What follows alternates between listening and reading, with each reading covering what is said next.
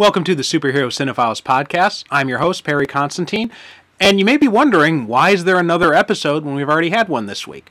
Well, one of the things that Derek used to do with the show is every February we would spotlight some black superhero movies for Black History Month, and we did that in 2020 and 2021. Fortunately, then he passed away shortly after the last time we did it.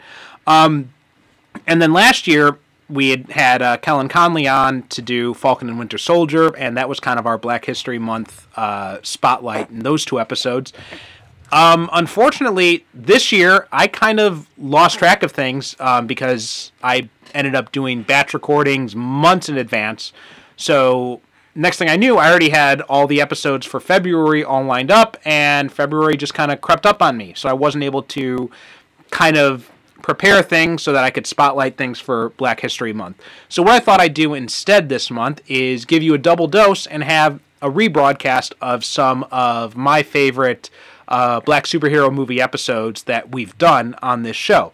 So with that in mind, this first one we're going to be talking about, you're going to be listening to Derek and I discuss Black Panther, a replay of our episode back from episode 13. So hope you enjoy it, and I'll see you again in the next episode. In your house, serving justice to a man who stole your vibranium and murdered your people. Justice your king couldn't deliver.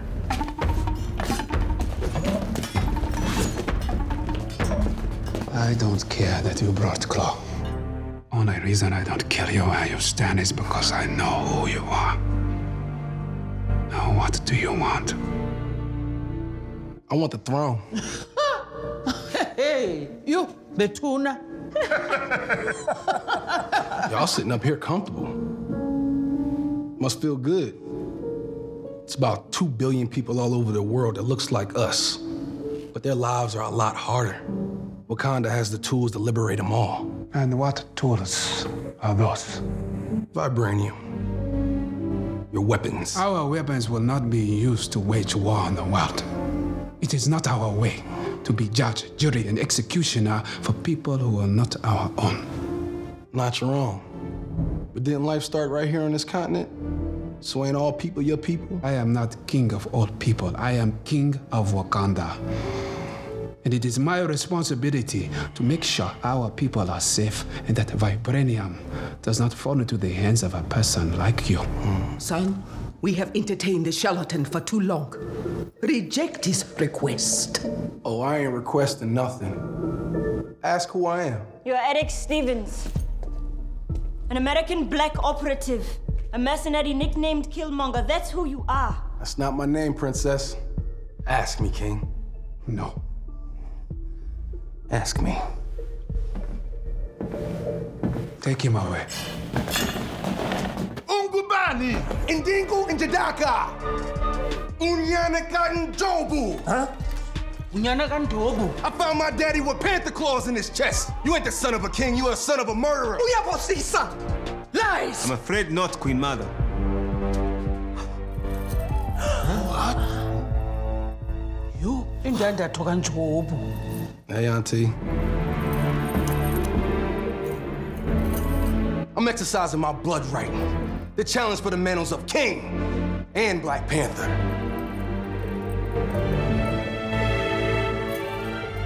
Do not do this, T'Challa. As the son of Prince Njobu, he is within his rights. He has no rights here. The challenge will take weeks to prepare. Weeks? I don't need weeks. The whole country ain't gotta be there. I just need him and somebody to get me out of these chains. T'Challa, what do you know of this? I accept your challenge. Welcome to the Superhero Cinephiles podcast. After some technical difficulties, I am half of your host, Perry Constantine. And I am the other half, Derek Ferguson.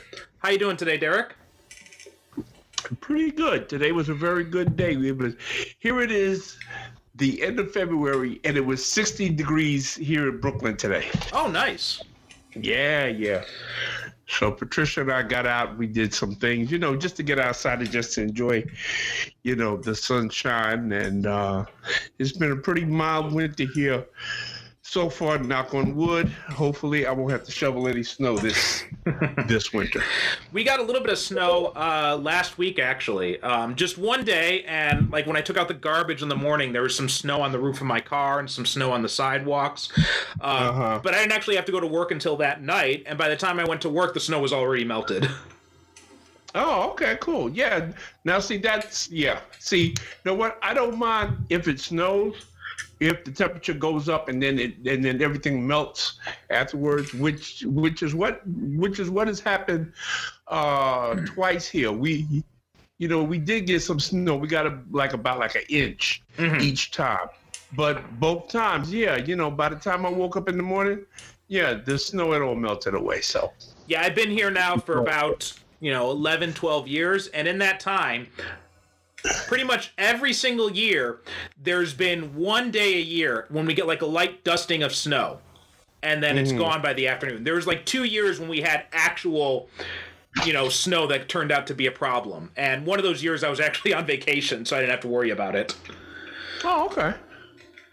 But it's a far cry from Chicago. When my first trip back, I went back at the end of March, and I thought, oh, this is a good time. It's right when spring is starting. It won't be too cold, won't be too hot.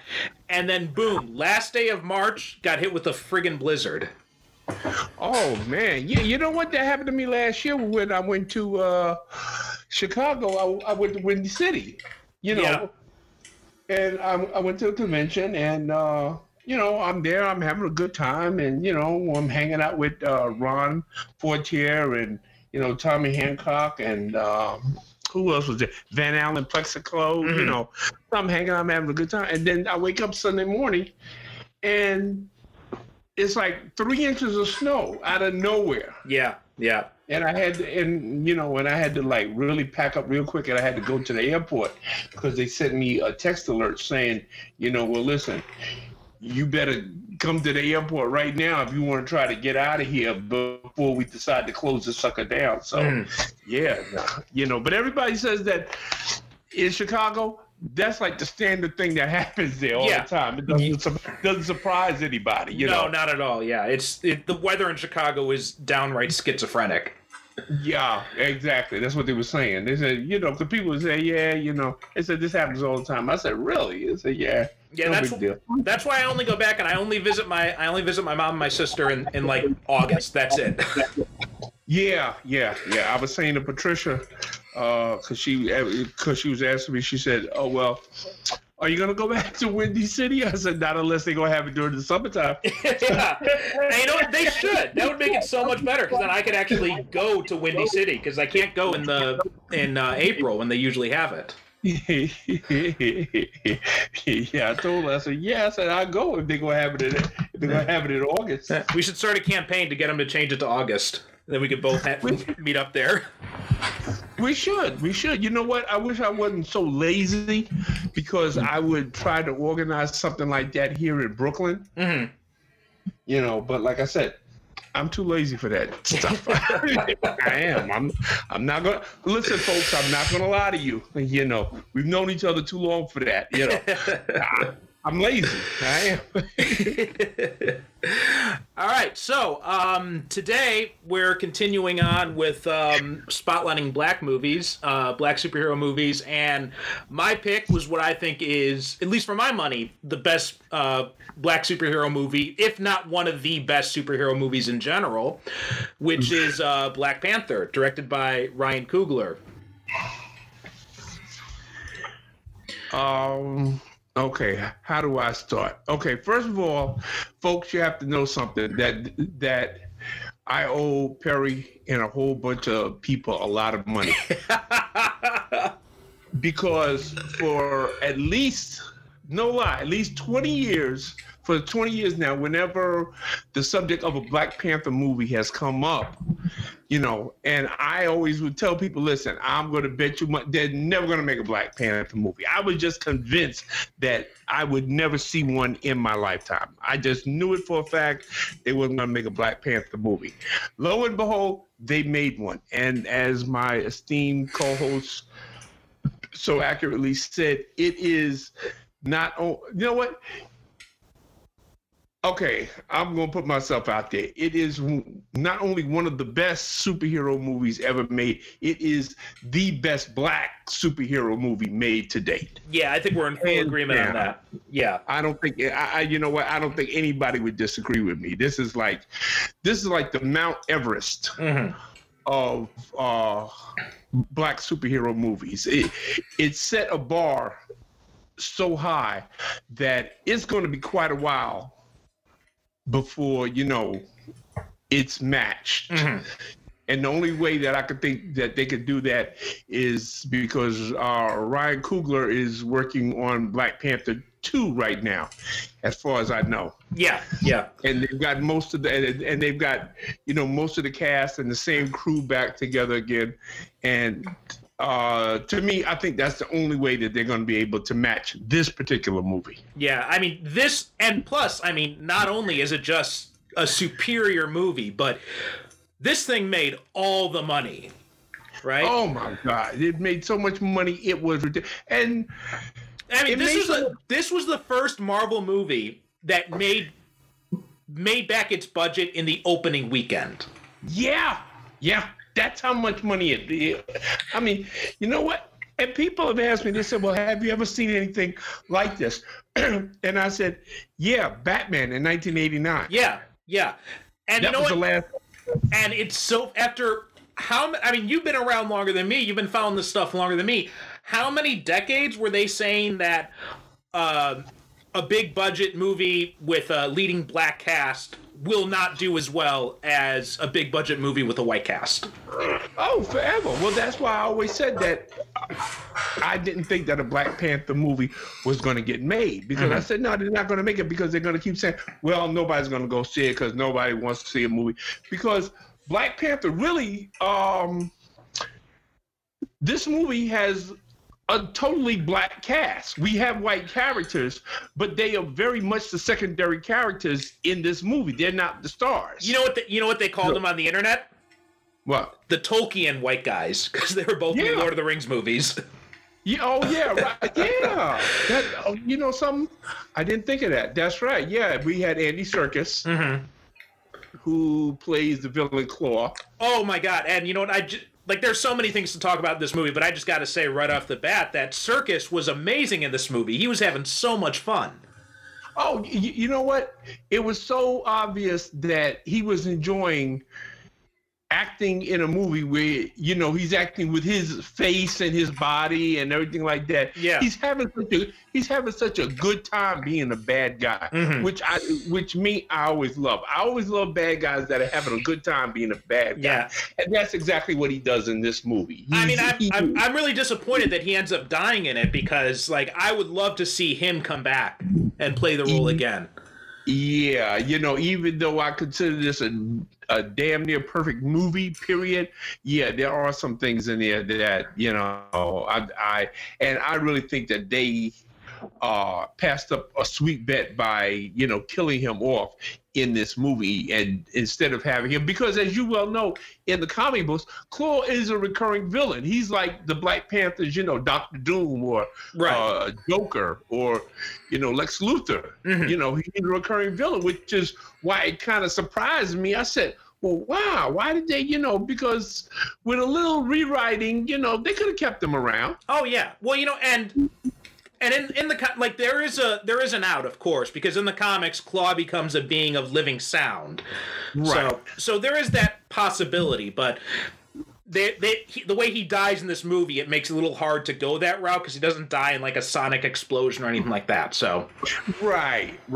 Which is, you know, if I were writing the movie, you know, that's probably what I would have done. I would have probably had him get caught in a vibranium explosion or something like that, and that would have turned him into a creature of, you know, living sound. But I didn't, and he's not, so. We'll just live with what we got. Right. And then the other white guy we got in this is Martin Freeman, who's reprising, also, you know, Serkis and Freeman, they're both reprising their roles, because Serkis first played Claw in Age of Ultron, which is where he lost his arm. And then and Martin Freeman, he's back as Everett K. Ross, which is what he played in Civil War, who is I don't know how much you've probably read the Christopher Priest run, right? On Black Panther. Yeah. Yeah. Right, So yeah. Martin Freeman's character is completely different from the character in the Black Panther comics. Well, yeah, first of all, he's way more competent. Right. He's actually a CIA agent in this, whereas in the comics, he was a State Department employee who ends up befriending the Black Panther. Right. Which kind of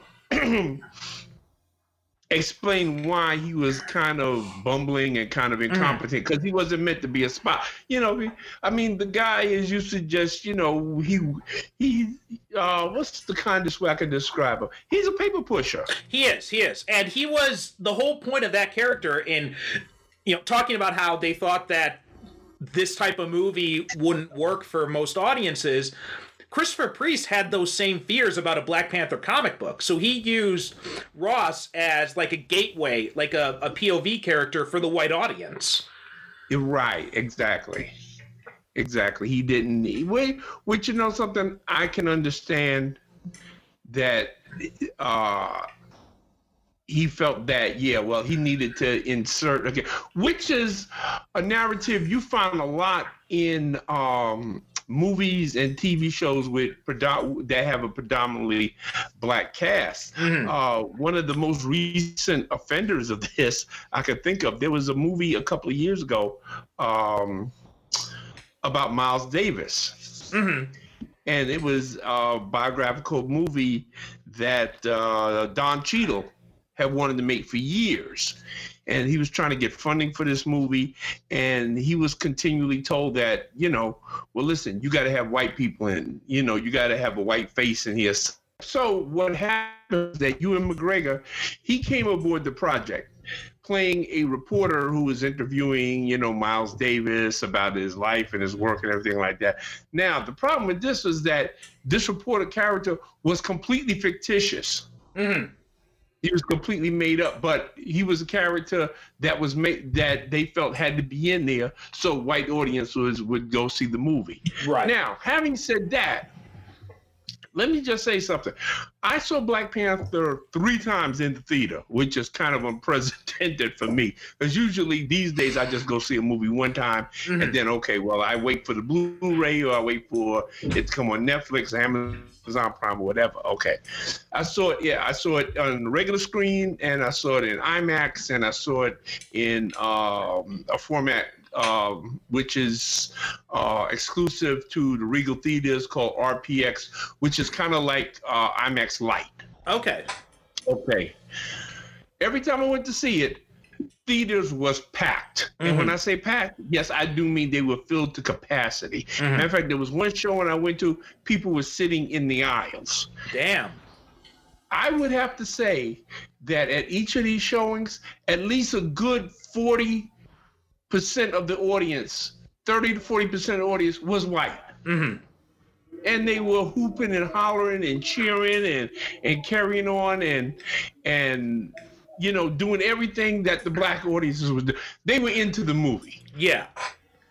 So, I mean, I don't know if that's a sign of the times, how we have changed, how we have evolved. I don't know. Personally, me, I just think that people just like a good story. You know, I don't think that people worry so much about black and white as much as these studio executives do. No, you know, no. I mean, like they've got their minds so like behind the decades stuck in the past, and they don't think that I don't know what they're thinking, because the narrative, like, we had a movie about freaking Asgard. We had a movie about a talking raccoon and a giant tree in space. And yet the narrative was still, Wakanda will be unbelievable. How do we make Wakanda believable, realistic for an audience? Right, exactly. And that's exactly, and you know what? And I've read stories that they said that, you know, they had studio executives that were saying, well, nobody's going to believe this. Exactly, yeah. They can believe, you know, this fantasy realm that's connected by a rainbow bridge. They can believe in a talking raccoon, but they can't believe in a technologically advanced African nation. And let me just say this, that yes, Wakanda is on Earth, but it is just as much a fantastic realm as Asgard. You know, it's got its own culture. It's got its own, which we see. I mean, this movie immerses us in a whole world, just like the Thor movies immerses us in Asgard. Matter of fact, in this movie, it does it even more so because it is set on Earth. I was about to say the same thing because it's funny you mentioned that because I was thinking of the first Thor movie when I was watching this movie, because when they come into Wakanda, that first scene when the ship flies in, it is very much like that first scene in Kenneth Branagh's Thor when you see Asgard for the first time. It's got that same kind of feel to it. But where it's different is when you get on the streets, right? When T'Challa and oh crap, I'm blanking on her name. Lupita's character. Oh yeah. When they're walking through the streets, and they're looking at the shops and the people going. Yeah, that's what I'm saying. You get immersed in this whole world. I was blanking on her name, but yeah, when they're walking on the streets and you see like the street vendor selling meat in the background, right? You see all these people walking around. That's the difference between Kenneth Branagh's version of Asgard and Ryan Coogler's version of Wakanda is Wakanda feels lived in. Yeah. Kenneth Branagh's Asgard, it feels like a set piece. It feels like background. It doesn't feel lived in. Exactly. That's what I mean when I'm saying that, you know, because it's on Earth, it has to be grounded in some form of reality, which it is. And Ruth Carter, who we spoke about in our previous episode when we did the Meteor Man, she won the Academy Award for, you know, the costuming and the set design. And, you know, basically she was one of the major architects behind the look of this movie. And it does, I mean, Black Panther doesn't look like any other superhero movie that came before it, simply because it is based in African culture. Yeah, I mean, this movie is so black, Mike Bloomberg has to apologize for stopping and frisking it.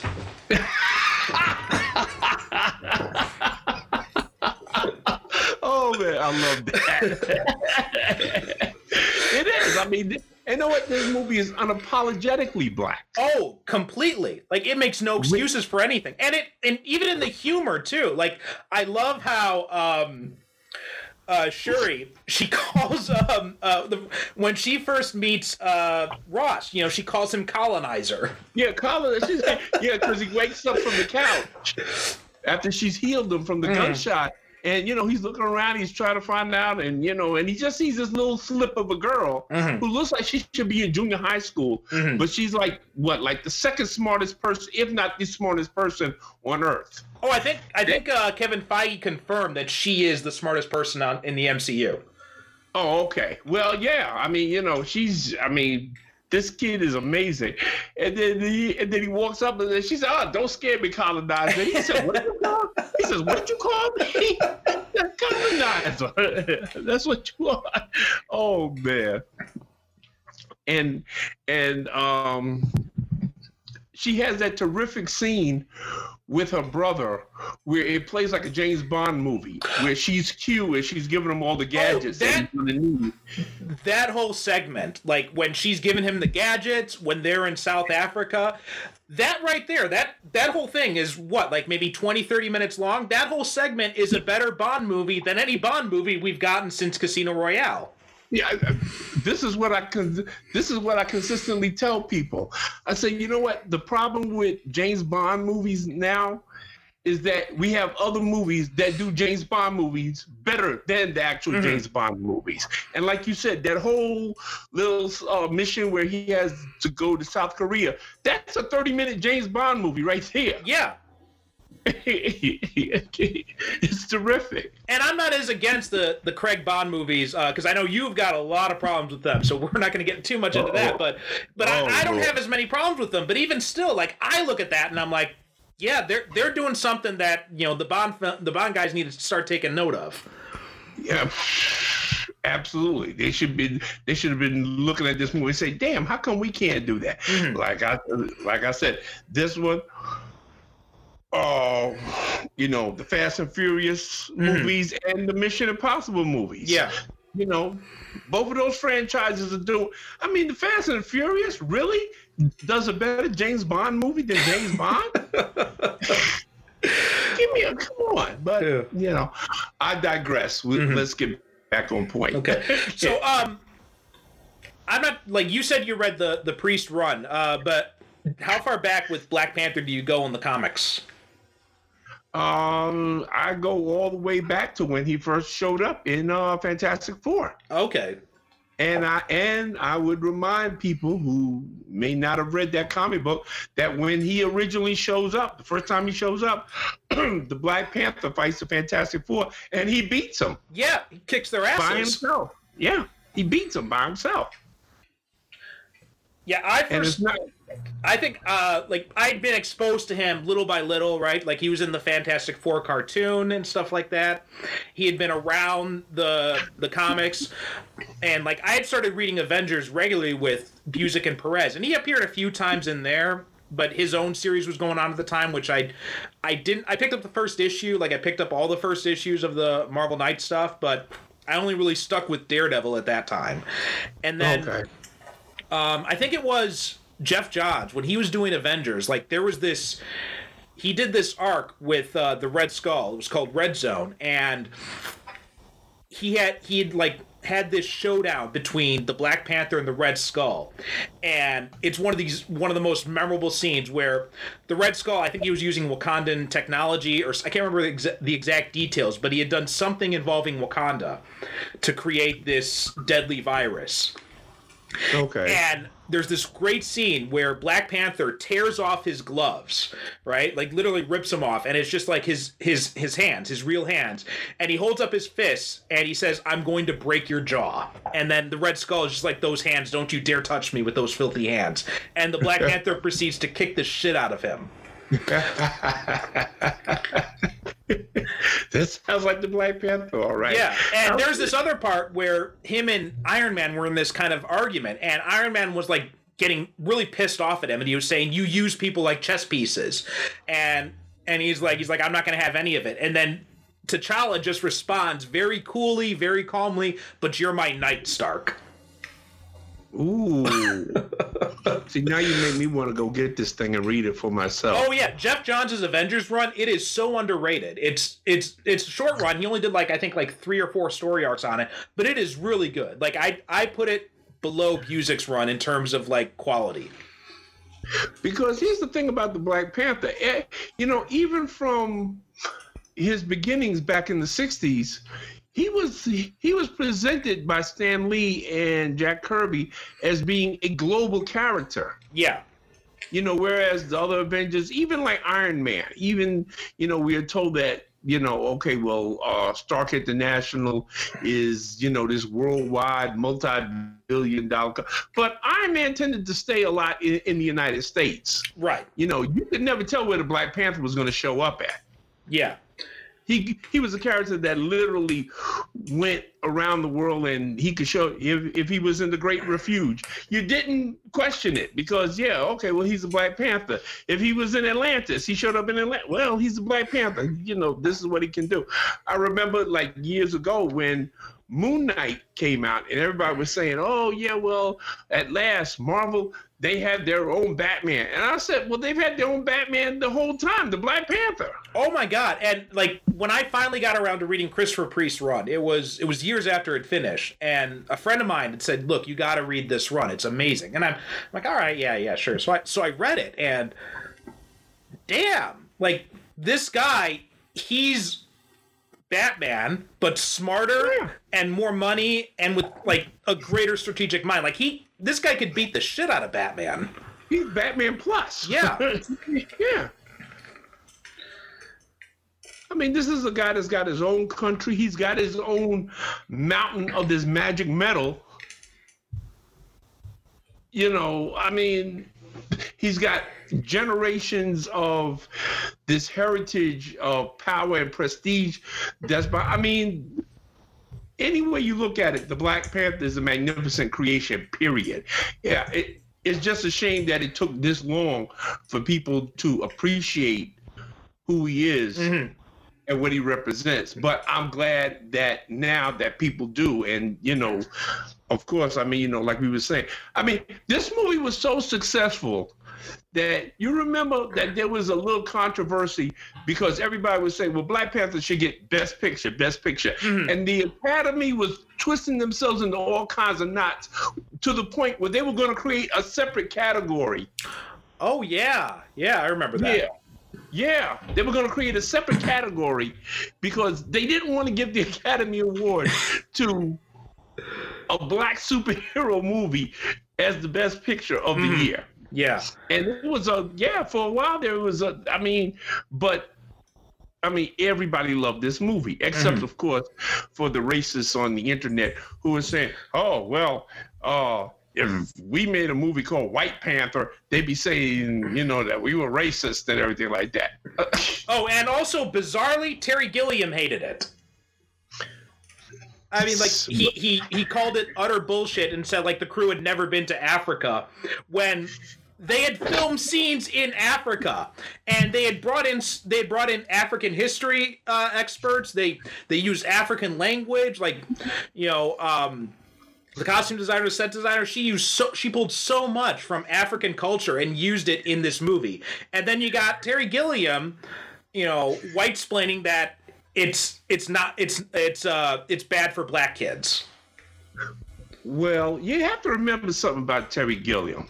And I say this with all love and respect for Terry Gilliam because Time Bandits and Brazil are magnificent works of art. But this is a guy that has wasted 20 years of his life trying to make a Don Quixote movie that nobody wanted to see except for him. Yeah. Okay? Let's get that out the way first. This is a guy who never understood that in order for you to keep on making movies, you have to make movies that make money. Yeah. Terry Gilliam never understood this about the industry, listen, I respect artistic creativity to the highest. Yes, but there's a reason why it's called show business. Exactly, yeah. Let's face it, his movies never made money. Right. So I can only imagine that he's probably very frustrated. Which you've had a lot of these. I mean, Martin Scorsese. He was very vocal about it. And well, not this movie, and not this movie specifically. So just to give some context. No. I mean, not this movie specifically, but. These are guys that have to. First of all, Terry Gilliam never really found his place in Hollywood, period. Because of the nature of his movies. Now, if he was smart, what he should have did what Martin Scorsese did, and a lot of other filmmakers who realized that the culture has changed and the type of movies that they made. Nobody is going to go to the theater to see them anymore. So what do they do? Now they're going to Netflix. They're going to Amazon Prime. They're going to Hulu. They're going to Showtime. Because these are entertainment platforms that are willing to shovel plenty of money at them. Yeah. I mean, they gave Martin Scorsese, I remember reading an interview where he said that when he was in talks with Netflix to do The Irishman, and they were asking him, well, how much do you think it's going to cost?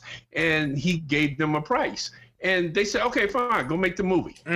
Yeah. And, no negotiations, no nothing, no trying to talk him down. He said, because every time that he dealt with a studio, the one thing they always tried to do was talk him down on the budget. Well, can you make it cheaper? Can you make it cheaper? He said, no, Netflix never did. He said in all his 40 years of making movies, Martin Scorsese said that never happened to him before, where a studio just said, yeah, okay, go make the movie. Don't worry about how much it costs. Yeah. Now, going back to Black Panther, I want to give credit to someone who has not gotten enough credit for his role in this movie, and that's Don McGregor. Right? So he wrote back in the 70s. Oh yeah. Back in the 70s, Marvel had this comic book called Jungle Action, and it was it was a pretty racist comic book before Don McGregor came along. It was just like all these stories about like white guys. It was like, you know, Tarzan type stuff. Yeah. It was a book of reprints actually, full of, you know, Tarzan knockoffs. Yeah. So McGregor came in and he goes to Marvel and he says, well, wait a minute. You've got a character from Africa. He runs his own African country. You've got a comic book that's doing stories in Africa, and they're not Black Panther stories. What the hell's wrong with you guys? So he did it as Panther's Rage. It was a 13-issue story arc, and this is where so much of the movie comes from, because this is the story of Killmonger and going after Black Panther and taking the throne and all of that. And he followed this up with another story where Black Panther's in America and he goes after the KKK. Now there's this meme that's been floating around ever since Black Panther came along. And all due respect to Jack Kirby, he deserves a lot of credit for a lot of stuff he's done in the industry. But this meme says that when Jack Kirby was doing Black Panther, Marvel criticized him, saying that there's not enough white characters, so then Jack Kirby did a story with Black Panther fighting the Ku Klux Klan. And that is not at all what happened. It was all Don McGregor doing that. Yeah. I mean, Kirby, in fact, they cut McGregor's KKK story short because Jack Kirby had just come back to Marvel and wanted to do his own Black Panther series. And his Black Panther series had, again, all due respect to Kirby, but his Black Panther series did not have even a fraction of the kind of social commentary and, you know, forward-thinking nature that McGregor's stories did. Well, let me say this before I jump in and, you know, okay, two things. Would you consider that Panther's Rage could be considered like, really, because that was like the first like graphic novel, really? Oh yeah, I think that's how it was really structured.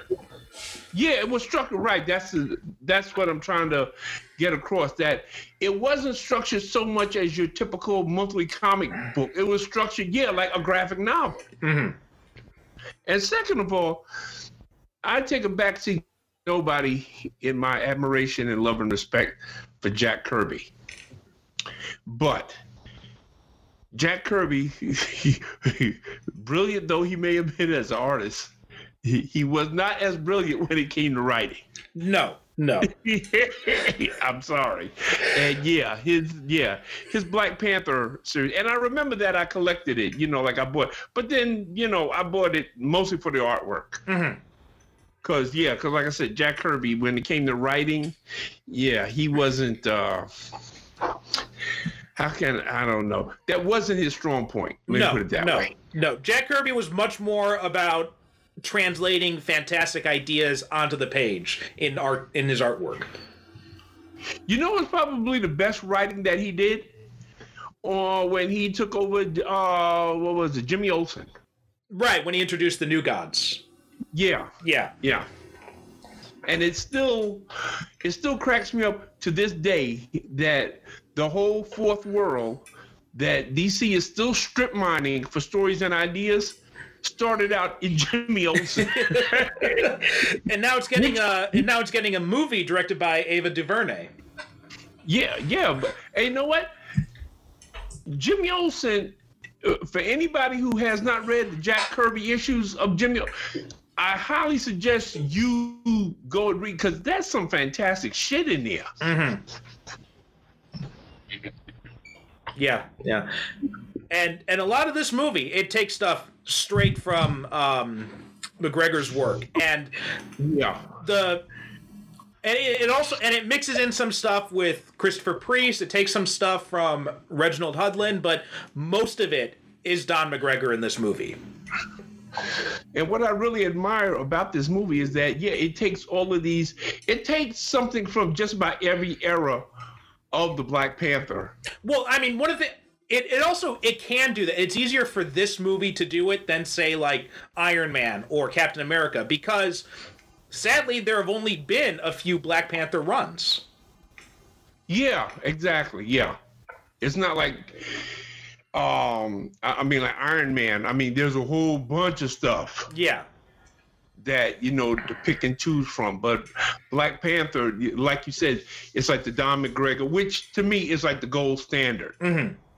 And yeah, and when I saw the movie, I was happy that I did recognize elements that was taken from the Don McGregor story and translated very well to this movie, especially with the character of Killmonger.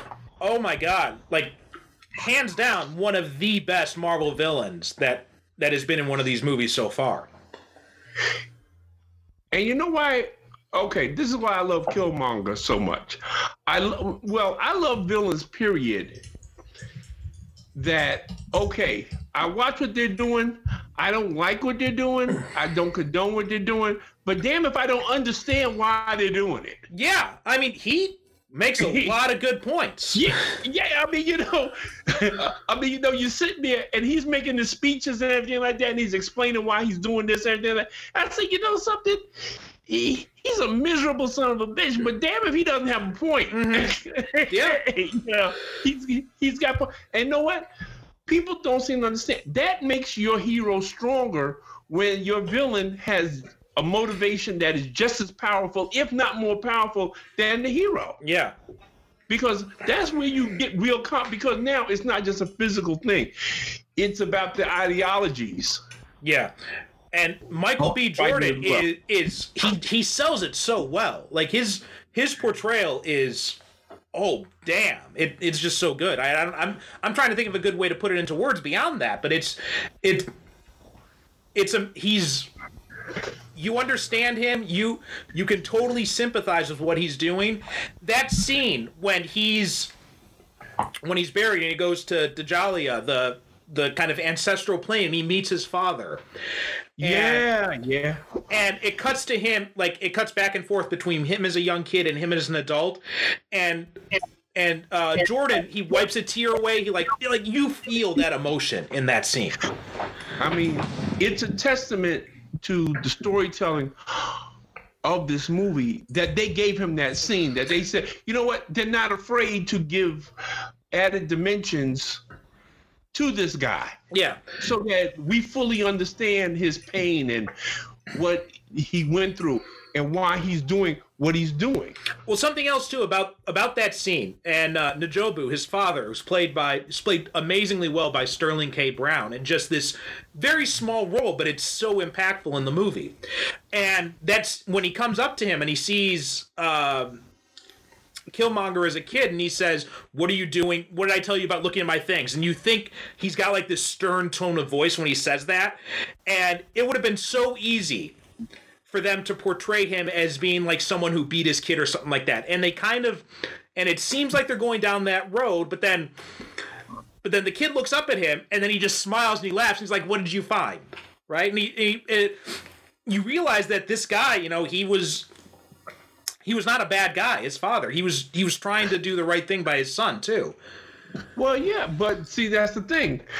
And it goes back to what I always say. The best villains are the ones who don't think that they're the villains. Right. Now, like you said, played brilliantly, again, by Sterling K. Brown. He honestly felt that what he was doing was best for his country and his people. And you know what? It's hard to disagree with him. Because he makes a lot of good points. Because this is happening in 92 during, they got the Rodney King beatings going on watching on the TV and everything. Yeah. I mean, this movie isn't afraid to tie in real world elements and deal with racism and, classism. And, even in Wakanda, we see that, it's this technological paradise, but it's not perfect either. Right. Because you got all these different tribes that are, what is it, like 5 different tribes? Right. But they have their own conflicts and, Well, yeah, there's a lot of issues with Wakanda, which is, it's all kind of like in the background, but it helps add to the rich nature of this, and to like, because that's one of the reasons why Wakanda feels so lived in, because you can feel the political strife going on in the background, like this whole push and pull between tradition and modernization, and T'Challa's like stuck in the middle of all that, right? Because you've got these elders who don't want to change, And then you've got people like Nakia who want to push forward and to join the rest of the world. And T'Challa's stuck here in the middle with this. And he sees and that's one of the messages of this film, is that he's not, when you have all this power and you don't help anyone but yourself, you're not causing trouble, but you're not really living up to your responsibilities. Good point. Excellent point. Yeah. And there is this, and you see that because they have this, they decide who's going to rule their country by ritual combat. So they've got all this technological advancements, but they're still stuck in the past in so many ways. Yeah. And I think the movie makes an excellent point of showing that conflict. So that when we get to the end of the movie and we see that T'Challa has made the decision to bring Wakanda into the 21st century, which of course is going to have ramifications, because I see Wakanda as being like a Pandora's box almost. Right. And if it's opened by the wrong people or open in the wrong way, it has the capacity for, immense destructive capabilities, if it's not used right. See, this is why I love this movie so much, because every time I saw this movie, and I went with, 2 times I went to see it with a bunch of people, and the 3rd time I went to see it with my wife. And every time after we came out of the movie, we had discussions about it. And long discussions, not about the fighting and, and everything like that, but about what the characters represented and what, because everybody in this movie has a different point of view. It's not right, it's not wrong, it's just their point of view, it's their worldview, it's how they see the world based on how they were brought up, their life experiences, how they were taught. I think even more than The Winter Soldier, this might be Marvel's most political film. Yeah. And again, like Winter Soldier, it's not afraid to shy away from these very deep, heavy political subjects that you wouldn't normally expect to find in a superhero movie, but they don't slow down the story. And as a matter of fact, they do what they're supposed to do. They enhance the story and give another level to it and raise the stakes for all of the characters. Yeah. Absolutely. Oh, and something interesting about Michael B. Jordan. I didn't know this until I was reading the trivia, but he auditioned for the Falcon in Winter Soldier. And obviously, that went to Anthony Mackie, who does a great job. But I'm glad he got this other opportunity. Yeah. If I had to go between the two, I'm glad that he didn't get the Falcon, just so he could get this. And you know what? I've got a theory. I have a personal theory. A lot of people say I'm crazy, or I just want the guy to be alive. But I don't think he was dead at the end of the movie. Well, there's been talk of him possibly appearing in the next movie, but I think if he does, it'll be more as kind of like, like an hallucination or a flashback or something along those lines. Well, it would be interesting if Disney, what I would do is I would have a Killmonger TV series, detailing his life before, of course, got to Wakanda. I wouldn't do it on Disney Plus because I think something like that would need to be, you'd need something a little bit more riskier than what Disney Plus might be willing to do. But put that on Hulu, I think, like what they're doing with Hellstorm. Oh, yeah, that's right, because they got that deal with Hulu that they're going to put some of their more quote-unquote adult-themed right. stuff They've on got, there, right? Yeah, because Disney has a controlling stake in Hulu after they bought out Fox's assets. Oh, okay. Yeah, I heard that, that they own a large piece of Hulu. Yeah, so I think... Well, is there anything that Disney doesn't own at this point? I mean, you know what? Part of me is really glad that all the Marvel stuff is under one home and that they've got the money to keep making movies and TV shows and to keep expanding the MCU like they have been. But another part of me is looking at Disney like, you guys are starting to scare me a little bit here. Why are they starting to scare you? Why? Just because there's all this media consolidation, right? And I think that poses some really ethical questions about media monopolization, and there's. I mean, I'm you know me. I'm someone who's very kind of wary of corporations to begin with. So. Oh yeah, and rightly so. Mm-hmm. But so yeah, I'm a little bit like back when I was in college. A friend of mine, she was like this. She was this really techie person, and she's like, I love Google, but they scare me, and that's how I feel about Disney now. Yeah. I mean, having all of your entertainment or so much of our entertainment owned by one corporation. Mm-hmm. Yeah, that's kind of, you got to look at them and you say, listen, I'm not so sure about this. I don't know if I want everything I like being owned by one big giant corporation. And they're buying up stuff left and right. I mean, every time you turn around, it's like, okay, well, Disney, they've acquired this and they've acquired that and they've acquired this and that and other. And, where does it end? I mean, how much money can you make? Yeah. On the other hand, we keep getting movies like this. Yeah, so it like that's what I said. I like the fact that all the Marvel stuff is under one umbrella. They've given it to Kevin Feige, who knows what he's doing, who clearly loves these characters. But it's just like all the consolidation is a little worrying. And they apparently have no problem with spending as much money as they can to make these movies. Yeah. Oh, well, it's going to cost $300 million. Yeah. Okay, here, take it and go. And you know what? So this is also, too, because Michael B. Jordan played the Human Torch in Joshua Trank's Fantastic Four movie. Yep.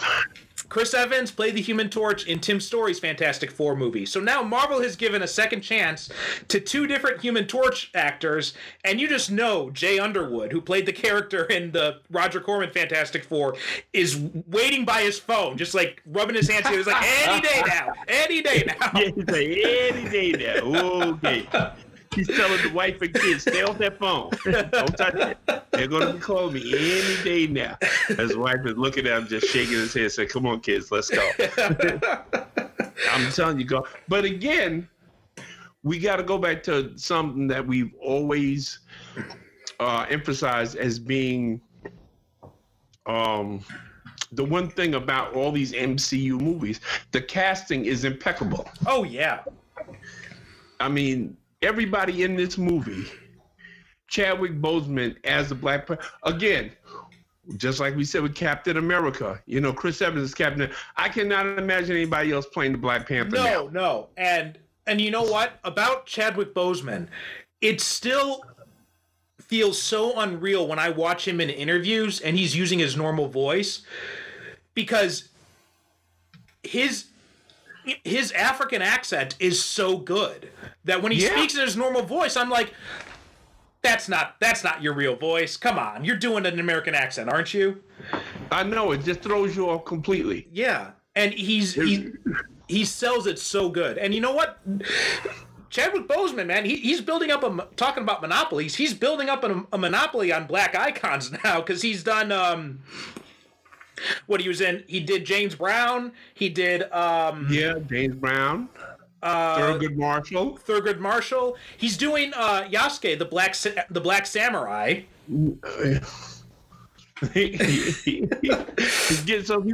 Listen, dude, let somebody else play these other black heroes. You got you don't have to play them all now. Oh, that's hilarious. But you know what? I'm glad to see that he is playing all these different type of black heroes, because it goes back to something that, and you know what, I get into arguments with people all the time when they talk about that. Well, why doesn't Idris Elba play James Bond, or why doesn't this black actor play James Bond? And I say, no, I have no interest in seeing a black James Bond. I said, we as black people, we have our own heroes. We don't need to take a white hero, give him a tan, and then say, okay, well, James Bond is black now. No, he's not black. James Bond was created by a white man to represent a a particular white point of view. Mm-hmm. You know, having a black James Bond, to me, makes about as much sense as having a white John Shaft. I don't want to see Michael Fassbender playing John Shaft. Okay? So, yeah, we have our own heroes, and I would like to think that now all these different projects that we're seeing on TV and in movies with black characters, I'd like to think that Black Panther kind of jump-started all of that. Yeah, I think it definitely did. And we're going to, also I think we got to give some credit because Luke Cage came out before this, I believe. Yes, it did. Yeah, Luke Cage. And Luke Cage was also very much unapologetically black, too. Oh, yeah, absolutely. Yeah. Yeah, I mean, that was the show that broke the internet. Exactly, yeah.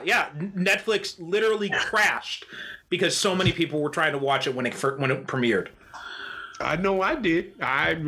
What was it? That Friday, I was sitting at home. I think I watched the first season. Yeah, all in one day. I think I did too. And I got lucky because because it came out here when everybody in America was asleep. So I was able to watch the whole thing without having to worry about anything crashing. Mm-hmm. Yeah, I think mine I watched for like 3 or 4 episodes, and then after that, it just shut down and said, "Yo, man, listen, you can't watch no more." Mm-hmm. And then after a couple of hours, I let it go by, and then I turned it back on, and I finished watching it. But Luke Cage, and again, this is another black superhero, but by no means can you say that he was a copy of Black Panther or is there any similarity to the two characters. Just because they're black, they were just as different as, say, like Iron Man and Captain America. Right. Well, also, too, Luke Cage, when he first premiered, was a lot more stereotypical than Black Panther when he first appeared. Oh, yeah. And, the show made a lot of adjustments to Luke Cage's character, so he was a lot less angry black guy when they did the Luke Cage TV show. And he was much more speak softly and carry a big stick type. Well, Luke Cage in the comic book, when he originally appeared in the comic book, he was born out of the the blaxploitation movies that were popular at that time in the 1970s. And in fact, at one time back then, it was rumored, I don't know how true this rumor is, folks, but this is one of the rumors that Jim Brown was going to be playing Luke Cage in a movie back then, during the 70s. Now, that would have been great, but who else would have also been good is... Fred Williamson. Yes, Fred Williamson. Yeah, that's exactly what I was thinking of. Black Caesar himself. That's how I always saw Luke Cage as more Fred Williamson than Jim Brown. Same here, yeah, because Jim Brown, he was athletic. He was much more, fluid, much more slim. But Fred Williamson is like carved out of granite. Yeah, and I could actually see Fred Williamson saying something like "Sweet Christmas." Oh, hell and yeah. pulling it off. Definitely, yeah. Jim Brown, I couldn't see him selling it. So, but the original character, as he was originally conceived, it was much more in the vein of the blaxploitation movies of that era, whereas now when we got the Netflix series, he was a much more contemporary character. Yeah. Which also worked for him. I mean... Oh, yeah, it worked great. I mean, I love Luke Cage. Daredevil obviously holds the gold standard, but Luke Cage is a close second. How about Jessica Jones? Jessica Jones. I like Jessica Jones, too, but I think I like Luke Cage and Daredevil more. Yeah. Jessica Jones is kind of draggy in spots. Yeah. I mean, the first season was good, but it still had that kind of like soggy middle that a lot of these Netflix shows had. And then the last 2 seasons, just like it kind of dropped down, I felt. Yeah. Because you know what? And we've talked about this before here on this podcast, and I've You and I have talked about it in private and everything. I'm a big believer. Listen, if you only have enough story for 6 episodes, then just make 6 episodes. Well, that's what Iron Fist season 2 did. They cut down the episode number from like 13 to 10, and it really benefited the show to have that tighter condension. Yeah, because you know what? I don't want to have 3 or 4 episodes in the middle. I don't want to have the first 3 episodes, okay, everything is happening. Then we get 3 or 4 episodes where absolutely nothing happens and it's just the characters regurgitating stale dialogue that we've heard before on the show. And then the last 3 episodes, everything happens in the last 3 episodes. Yeah, I mean, either put in some extra B-plots or something to move it along, or cut the episode number down. Like, Watchmen did this perfectly, right? 9 episodes, very tight, lots of story, and it's perfect. It's like pitch perfect execution from episode 1 all through episode 9. There's not a moment of that show that I'm not sitting on the edge of my seat. Absolutely. This is what I'm saying. And yes, I get this from people that say, well, you don't understand. That's characterization and world building. No, it's not. It's padding. Exactly. Yeah, there's a difference. I know padding when I see padding. Trust me. I know the difference between characterization and world building. But there's some people, quite frankly, there's some people that will sit and watch anything. Yeah. They will. Yeah. They'll watch anything. And Not me, I'm getting old. Yeah, now going back to the movie and the cast in this, as awesome as Chadwick Boseman is, like a lot of that awesomeness is just kind of a continuation of when he first played this character in Civil War. But like when you put him in the midst of all these other characters, these other actors who are amazing, like he kind of gets overshadowed in his own movie a little bit. Well, yeah, kind of, because and that's not a knock against Boseman's performance, because he's great in the movie, but it's just everyone else is amazing. Winston Duke, who steals every damn scene he's in. Yes. Oh my God. Yeah. And it's so great what they do with M'Baku, because in the comics, the Man-Ape, he's kind of a crap character, right? He's not really that interesting. He's kind of like one note. When Christopher Priest used him in his Black Panther run, he was kind of like written off, like as like not really a big threat. But in this, they give a completely different version of M'Baku, and I love what they do with him in this. And because in the comic books, the Man-Ape's whole thing is he's against Wakandan technology, right? He's so much into the past and tradition that he thinks Wakanda should shun technology completely. M'Baku in this movie is not like that. Like he says when he first comes in, and his whole thing is he's more pissed at Shuri, not for using technology, but for scoffing at tradition. Yeah, exactly.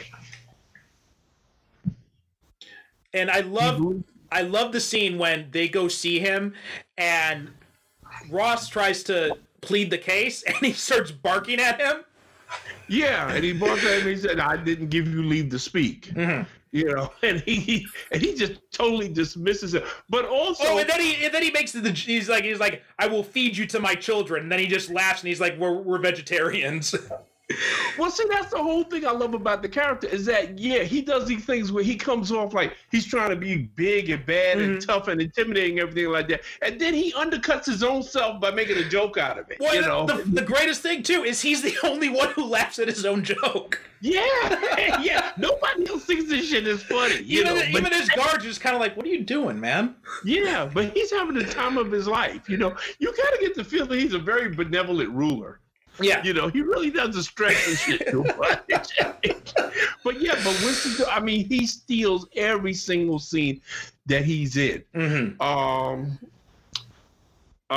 else? Forrest Whitaker. Yeah. Who's been stealing scenes now for like 30, 40 years now, so it's no secret that he knows how to steal a scene. He's good. Angela Bassett. Yes. As Black Panther's mother. Ramonda. Yeah, she's so good. She's just, and there's a hint of like what we could have seen of her with the white hair and everything, which I know Ramonda has on the comics, but still it is kind of makes you a little bit wistful. It's like she could have been Storm, man. Yeah, she could. Know something? That's the exact same thing I thought when I saw her with the white hair. I'm trying to say, you know what? Is that like a subtle statement that they're trying to make? They're saying, okay, well, this is what you could have had. Because you know that she did try out for the role. You know, she wanted the role. She wanted the role. And then they went with Halle Berry instead. Yeah, the studio said, you know, well, you're too old. Yeah. And, like, even now she looks like she could still play the role. Oh yeah, I mean absolutely. You know, if they were going to make a Storm movie tomorrow, yeah, put Angela Bassett in it. There's only, matter of fact, there's only two actresses I have ever seen in my mind as playing Storm, and one is Angela Bassett, and the other one is David Bowie's wife, Iman. Iman, yeah, I remember she was mentioned a lot too. Yeah. But who else? Well, you know what? I recently watched The Hate U Give, and I thought the young actress in that movie, I thought she was really good, and I think she's actually been mentioned as a possible contender. Oh, okay. For when they eventually bring the X-Men into the MCU. Well, I mean, I think it's mostly like fan cast and that kind of thing, but she was really impressive in The Hate U Give, so I think she could probably do a pretty good job. Yeah, because it's going to happen sooner or later. Oh, eventually, definitely. they're going to bring the X-Men in. You know, now they don't bought. They're about lock, stock, and barrel, right? Oh yeah, they got all of it. Yeah. So not only Angela Bassett, but Letitia Wright as Shuri. Like, I was never a big Shuri fan in the comics. I didn't really get into Reginald Hudlin's Black Panther run. I tried reading a little bit of it. I wasn't really my thing, and he created Shuri in the comics, but Letitia Wright is brilliant. She's so good in this movie. I mean, she manages to pull off something to me that's very difficult to do. She pulls off. Okay, she's this little sweet, innocent-looking kid. Like I said, she looks like she belongs in junior high school. Yeah, and she's still got that innocence of youth and that wonder and everything like that. But then she is able to project this immense intelligence that she has. Mm-hmm. To me, that's very hard to do, but she pulls it off. You know, she doesn't do, you know, when she's showing off her toys, you know, to her brother, and she's got this excitement, and, you know, she's just so thrilled that she's able to build all of this stuff and everything like that. And yeah, intelligence is kind of hard to pull off in movies, I think, because there's a tendency that you can go the way that Robert Downey Jr. did, where, you know, Tony Stark is arrogant, you know, he's brilliant, he knows he's brilliant, and he's going to make sure you know that he's brilliant. Or you have the other type of genius that's very reclusive. Right, like Mark Ruffalo's Banner. Right, exactly. But Shuri is like, she manages to get across all of the attributes of a teenage girl while still projecting that fearsome intelligence that she has. Yeah. And it's an amazing performance. It is. It's an amazing, in a movie full of amazing performances. Yeah, hers stand out. Yeah. Matter of fact, I think that my favorite actors in the movie is her, Winston Duke, and I just said his name.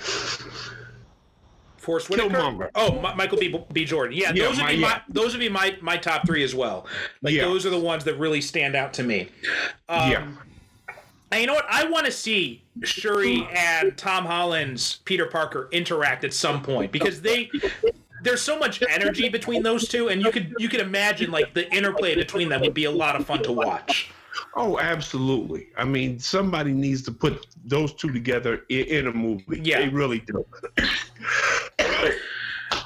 And of course, we got to see a scene with her and Tony Stark.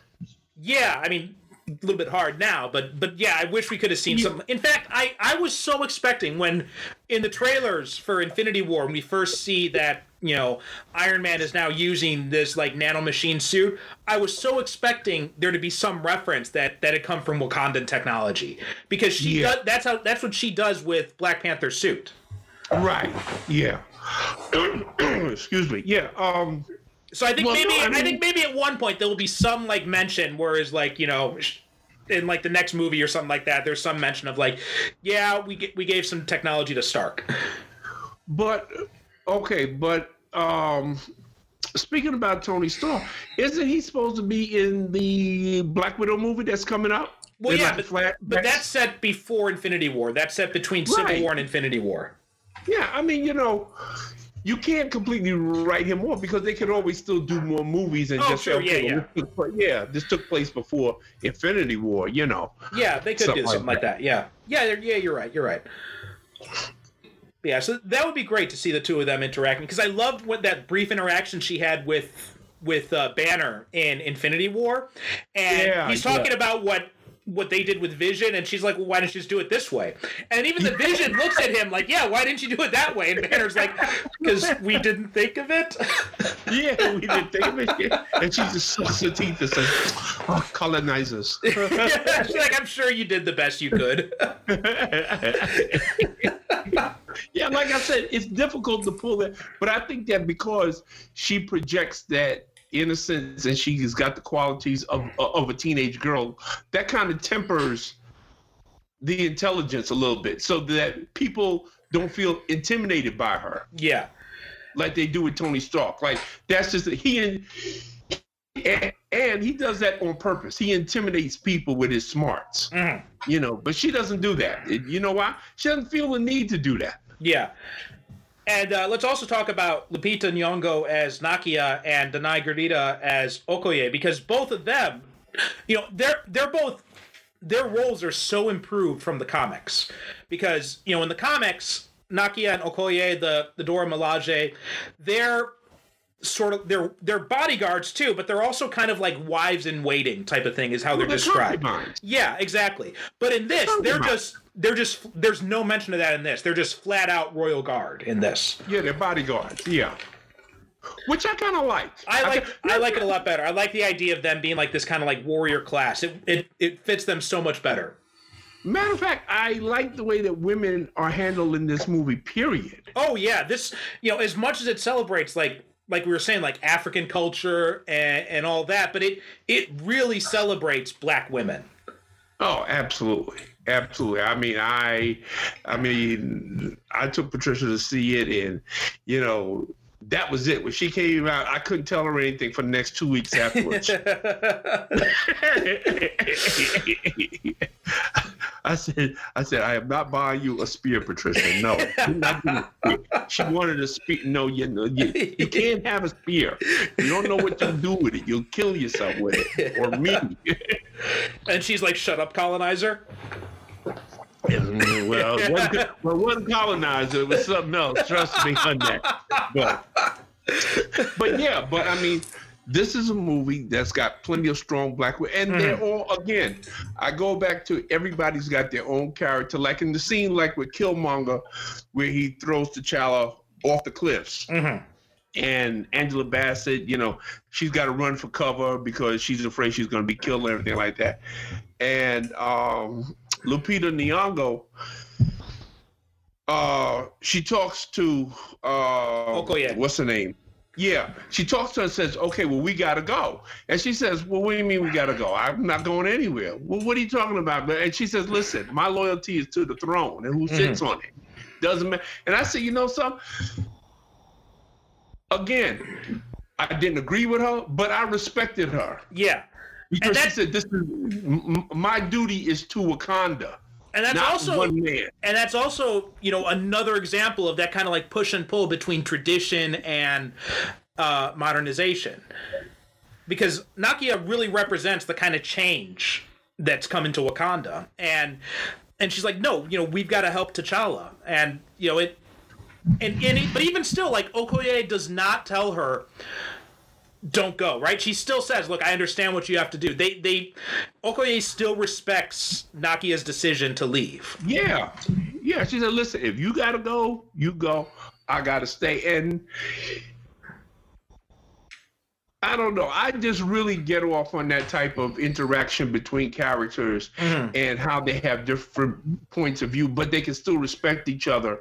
And nobody is 100% wrong and nobody is 100% right. Yeah. This movie does a really good job at portraying complexity. Yeah, exactly. There's a definite complexity to all the relationships between these characters that I really think that people, that resonated with people. They didn't feel, after a while, you actually forget you're watching a superhero movie. Oh, yeah. Really, you do. Well, I mean, you could easily take, like, all the superhero stuff out of this movie, and this would work straight up as a political thriller. Oh, yeah, absolutely. Yeah. Even if you didn't have the superhero stuff, right? Yeah, take out the technology, the Wakanda technology, and, the suit and everything like that. Yeah, and you'd have a straight-up political thriller. Yeah, you would. Yeah. And again, all due respect to Winter Soldier, because that set the bar really high, but Black Panther just kind of blew through it. Yeah, and as I was saying earlier, this is a movie that was such a cultural touchstone. I mean, this movie, and not just here, but worldwide. I mean, people just fell in love with this movie. I mean, people went back to see it multiple times, which they never. Like I said, I went back and saw it 3 times. And I can't remember the last movie that I went back, to see in the theater and pay to see in the theater 3 times. I think it was Mark Bernardin, who hosts Fat Man Beyond with Kevin Smith, and when they were talking about this movie, and Mark Bernardin is a black writer, and he was saying, I'm pretty sure it was him. I might be wrong. If I'm wrong, I apologize. But he said that black people, we've had our culture taken away from us, our national identity taken away from us. So why not have a country like? We might as well have a country. Why not let it be Wakanda? Like, that's our culture. Well, you had a lot of people. They said that they said there was an unusually large amount of Google searches. People asking the question, "Is Wakanda a real country?" Because they wanted to go there. Well, remember, there was a which I think is a testimony to the art of the filmmakers that they put this world on screen so effective that people actually wanted to believe that this was real. Yeah, and people are doing I remember when the film came out, there's so many photos on social media of people doing the Wakandan salute. Oh yeah, and excuse me, and there were people that were going to the movies dressed up in African regalia. Yeah. I mean, I didn't see it myself, but I know that I have friends of mine that was telling me, yeah, man, I went there and about like 30 people came in there and we thought they were real Africans until they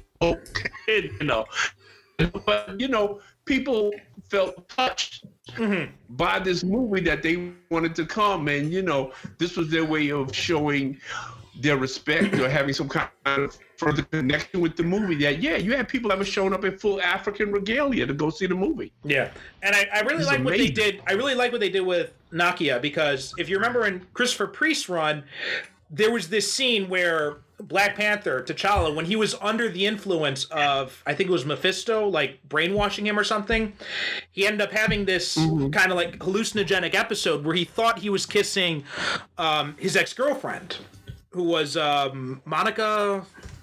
Yeah, Monica Lynn. Monica Lynn, thank you, yeah. And then it turned out he was kissing Nakia, and in the comics, that was like him committing himself to Nakia. And when he tried to explain the situation to her, she went kind of insane, and she became a villain.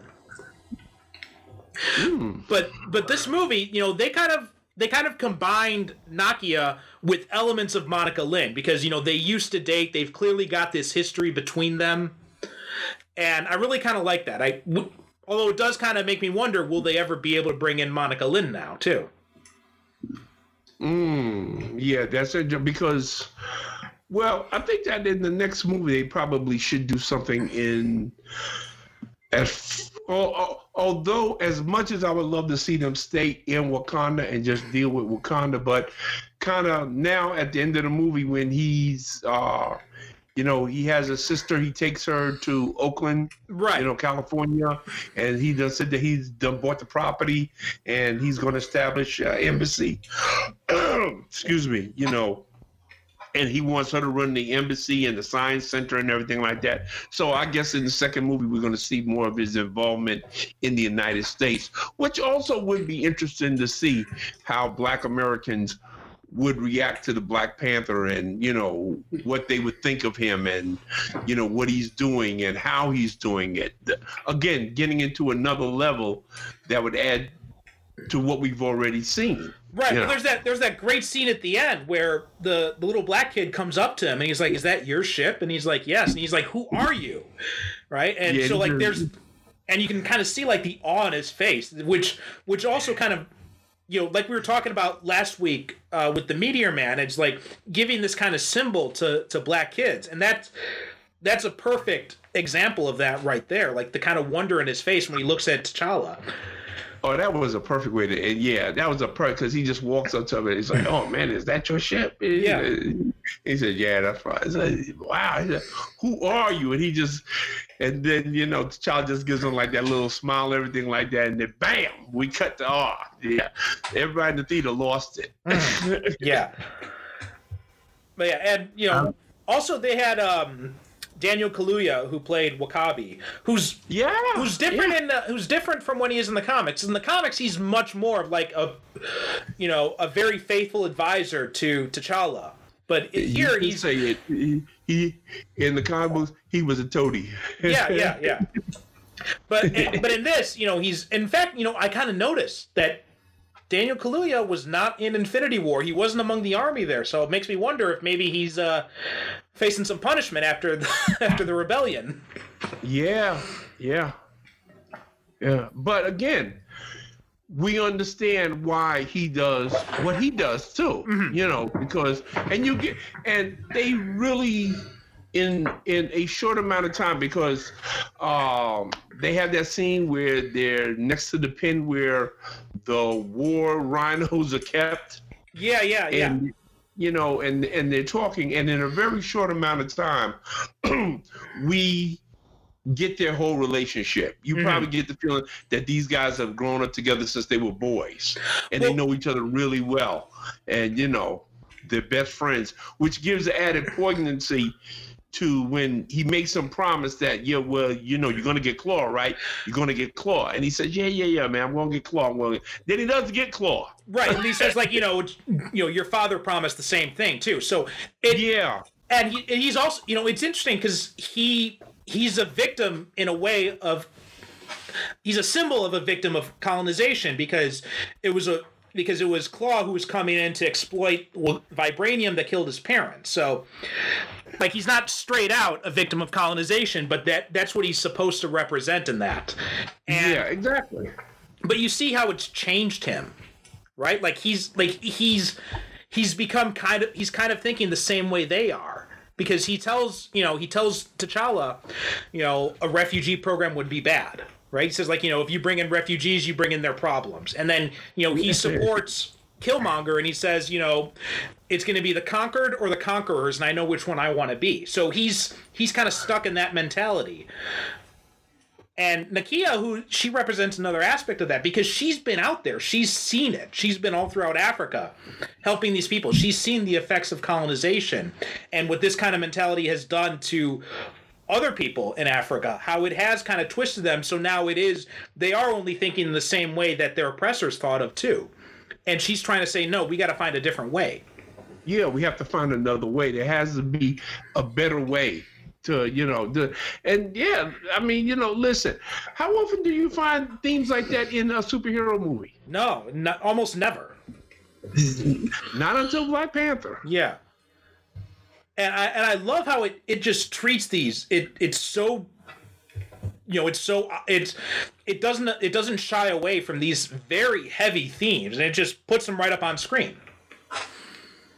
It puts them in your face. Exactly. And it makes you, which is, you know, as I was saying earlier, every time I left out of a showing, the people I was with, we got into these long, you know, we went out for dinner and we got into these long discussions, and we were talking about the themes of the movie. Mm-hmm. You know, we weren't talking about, you know, oh man, wasn't that bad when he kicked him? But no, we were talking about, well, how about when so-and-so said to so-and-so, and she said that's what we were doing. And I suspected that's what a lot of people were doing when they came out of this movie, that they were talking about the themes that were raised about various, as you said, what am I trying to say? The themes of colonization and technology, and how technology can be used and abused, and was it right for Wakanda to hide themselves, from the world, and right, the black nationalism themes and all that kind of stuff. You're right, yeah. All of that kind of stuff. They, like I said, you would not expect to find in a superhero movie, mainly because superhero movies didn't think that they should tackle these heavy themes, right? But as we can see, again, it resonated with a lot of people because this movie made a shitload of money. And it was written up in all the magazines. I mean, people were writing, all kinds of, papers and essays and stuff like going deep into the themes of this movie that I never saw in any other superhero movie previous to this one. But because I think that nobody expected this. First of all, I don't think anybody expected this movie to be as good as it was. No, definitely not. And this is a movie that, which kind of the reason why you made bets with so many people that now you're going to go bankrupt paying them all off. Yeah. Is because this movie some version of this movie has been talked about for years, going back to the early 90s when Wesley Snipes wanted to do it. Yeah. Wesley Snipes wanted to do this right after Blade. Oh yeah, even after Blade came out, he was still saying Black Panther's going to be my next project. The story that I heard was that the studio said, no, well, we're not interested. What I heard was that apparently, I think he was involved with John Singleton. And I think it was John Singleton. John Singleton, John Singleton, though, he wanted to set it in, John Singleton, he wanted to set it during the Civil Rights Movement in America. But Wesley Snipes wanted to keep it set in Africa. And that was like they could never breach that divide. Oh, okay. And then because I know that Wesley Snipes, this was like his dream project that he wanted to do. Black Panther. Yeah, and I remember also Tim Story was talking about it too, because there was a time when he was going to be doing a third Fantastic Four movie, and he said, like, in the third movie, we're bringing in Black Panther, we're going to Wakanda, and I think he was talking about getting Djimon Hounsou to play the role. Okay. I can see that. Yeah, because after Hounsou blew up in Blood Diamond, everyone was talking about him as a potential Black Panther. Him as Black Panther, yep, I remember him. I think he was in Amistad, too. Yeah. Yeah, Amistad, yeah. And they were told, I remember there was a lot of talk, well, if they ever make a Black Panther movie, this is the guy. And I can see that. Oh, yeah, I could definitely see that. Well, he did the voice of the character in, there was a short-lived Black Panther animated series on BET. You're right. Yeah, and he did the voice of T'Challa in that. So I think there was I think one of the reasons he probably did the voice is because Reginald Hudlin, who wrote the comic at the time, that was the heavy basis for the cartoon, he ran BET. Right, because I remember the cartoon, because I remember the cartoon was on BET. Yeah, I saw that, yeah. So I wonder if maybe there was like some deal, like maybe Hudlin was trying to lead this up to get financing or something for a Black Panther movie, and he probably promised the role to Hounsou if he played him in the animated series. Yeah, because it was only 5 episodes. Right. So that's what I think. Like, it probably... Right. It didn't do what it was expected, and so it never ended up materializing. Because I remember when it was on BET, it was a different episode every night for 5 nights. Yeah. I think it came on like 8 or 9 o'clock, something like that. Yeah, and I remember saying, oh, shit, Black Panther, okay. Yeah, the animation wasn't that great, as I remember, though. No, it was kind of like... You know what it reminded me of? It reminded me of a enhanced version of the Marvel superhero from the 60s. Right, it's like a motion comic type thing. Motion comic, that's what it reminded me of. That's what it reminded and I might be mistaken, but I'm pretty sure that if anybody's interested, you can find that on YouTube, those episodes on YouTube. Well, I remember the theme song was pretty cool. Yo, yeah, definitely. I forget who it was. Somebody pretty well known who did it. Also, I can't think of who it is right now. I'd have to look it up. But yeah, it had a cool theme song. But I do remember that it was billed as it was a special event on BET. You know, 5 nights. And it's well worth looking up, folks, if anybody's interested. Like I said, I believe it is on YouTube. Yeah, I'm looking it up right now, trying to find some information about it.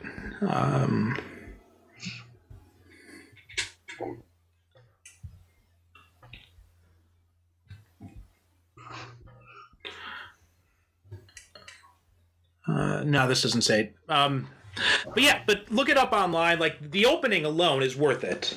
Like, it's an awesome opening to the series.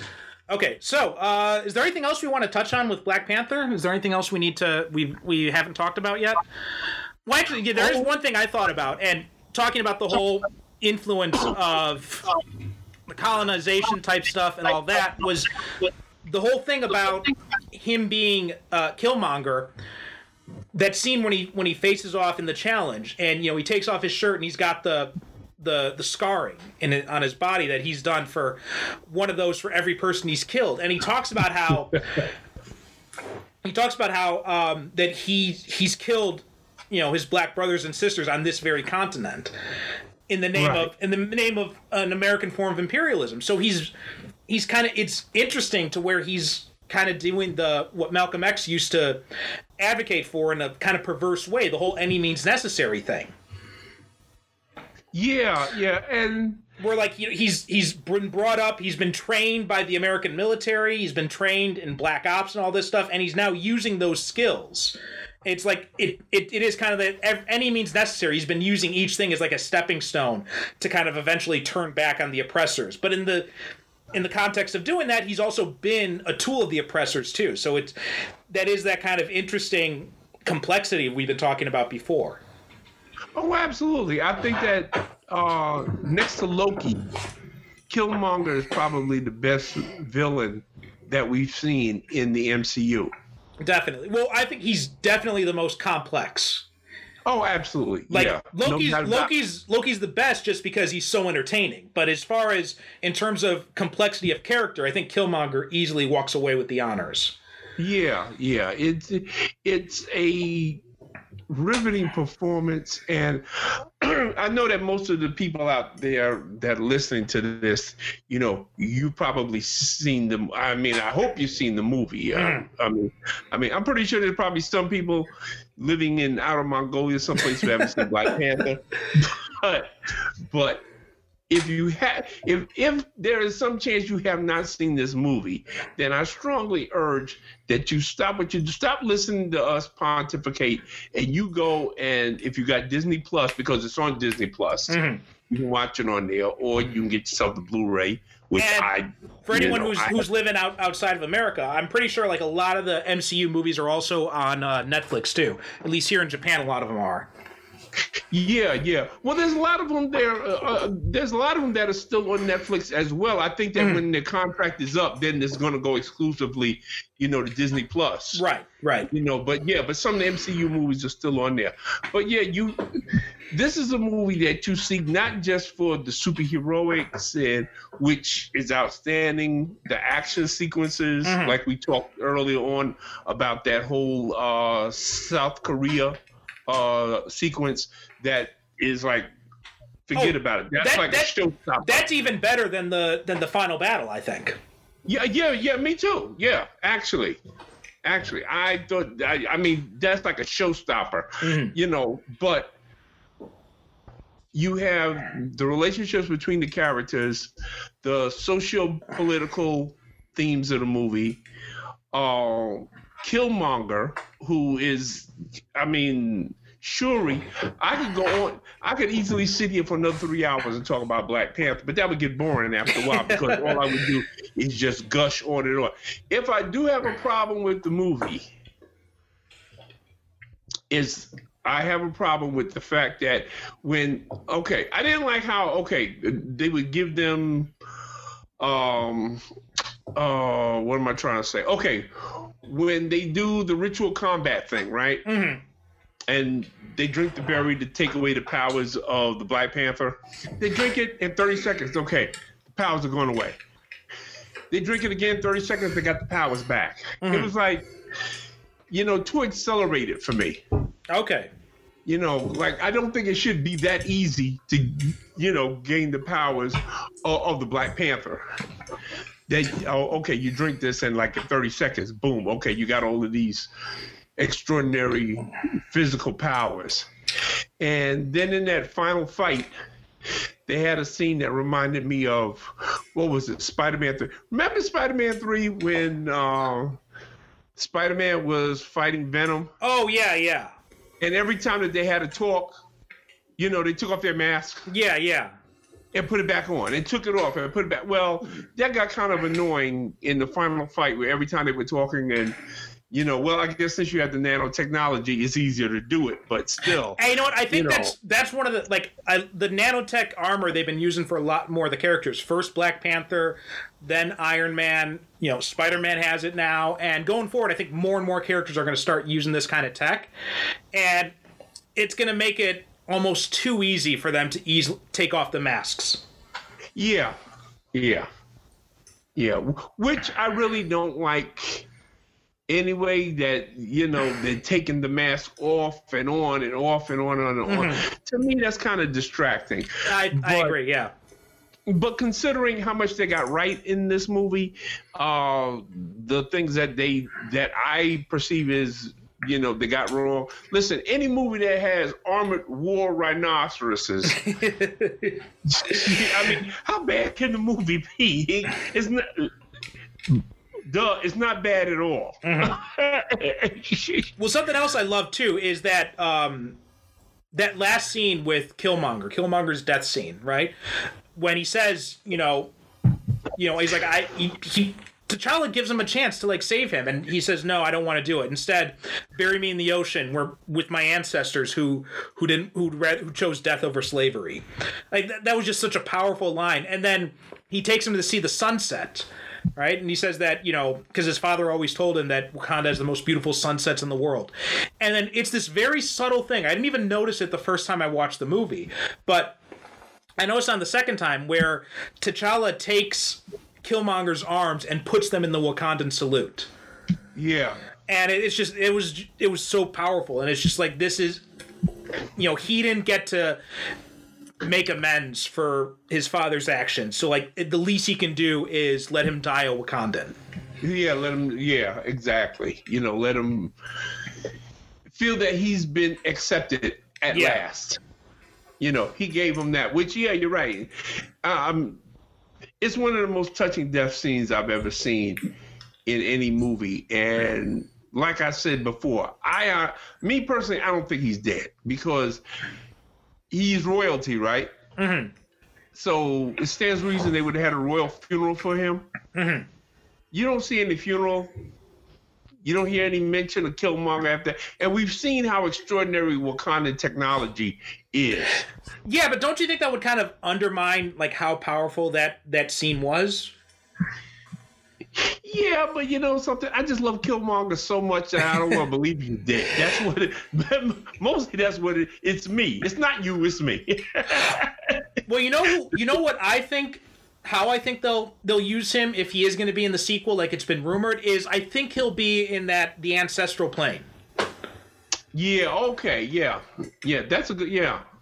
And that's a good way to use him going forward, I think, because you can still have him be kind of this ideological foil to T'Challa in some way at certain points, but while still preserving the power of that scene.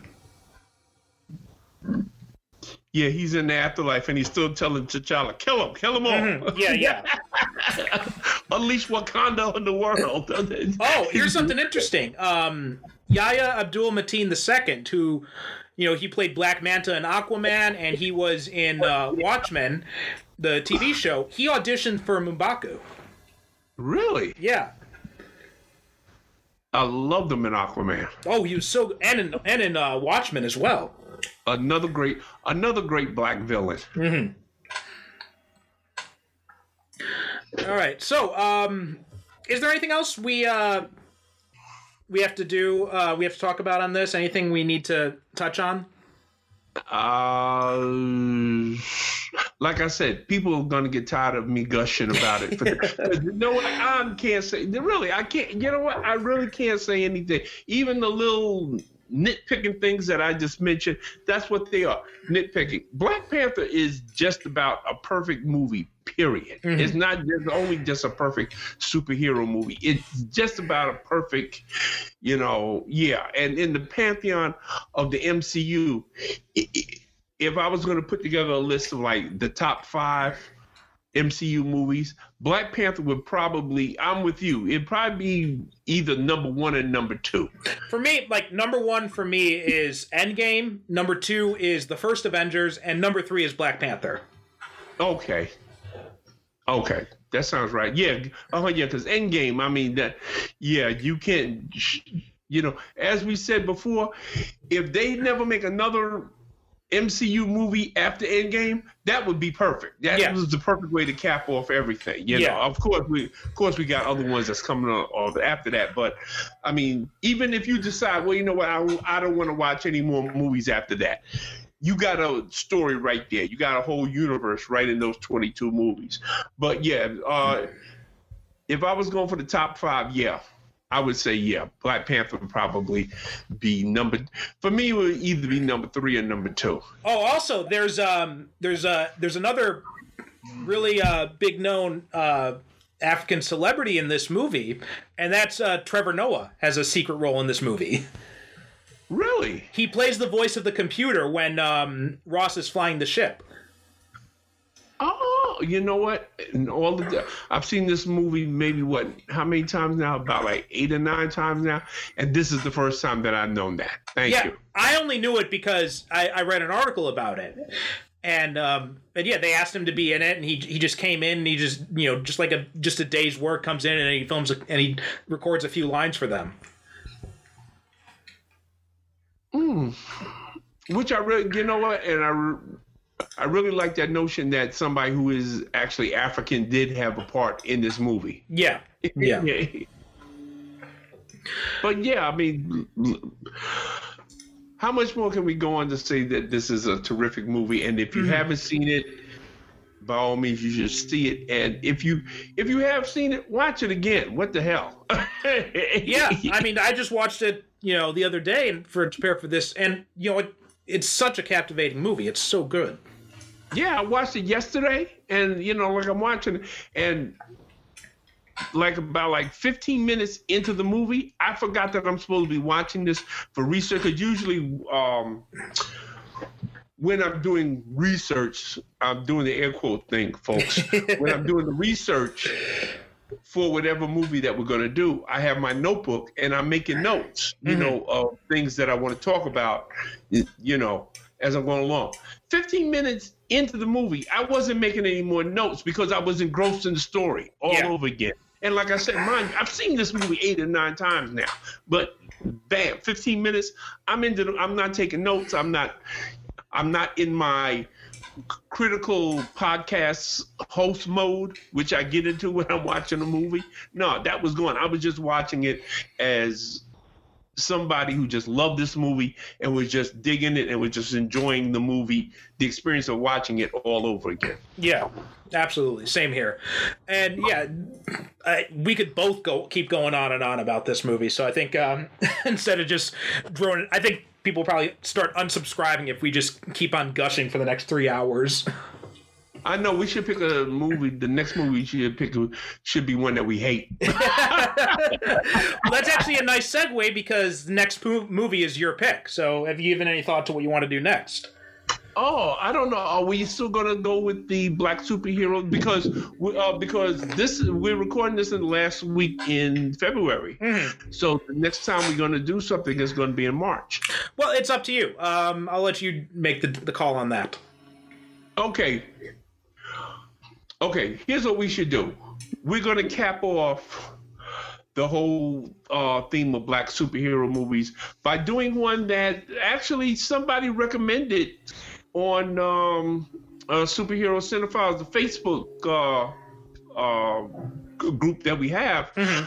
Somebody had asked, I don't remember the name right now, excuse me for forgetting your name, but they had asked us, were we going to do Abar, the first Black Superman? Right, yeah, we got an email about it. I'm looking it up right now. Oh, was it an email? I thought it was on the Facebook group, which is a non-unsubtle plug for those of you who haven't joined the group yet to go to Facebook, Superhero Cinephiles, and yeah, I believe it was Brad Mengel sent us an email. Okay, yeah. So yeah, okay. So Abar, the Black Superman, the first Black Superman, it's called. So, all right. So yeah, come join us next episode. We will be talking about that, which is the first Black superhero movie. So when the title is the first Black Superman, and it's accurate. Yeah, it's the first one. So I think that it would be fitting that we cap off this series by doing that movie. Okay, all right, that sounds good. We're gonna do that, and I do believe it's available on YouTube. Yeah. All right, so come listen to us next time. We talk about Abar, the first Black Superman. Meantime, watch Black Panther if you haven't. Watch it again if you have, because it's just an amazing film. And yeah, drop on over.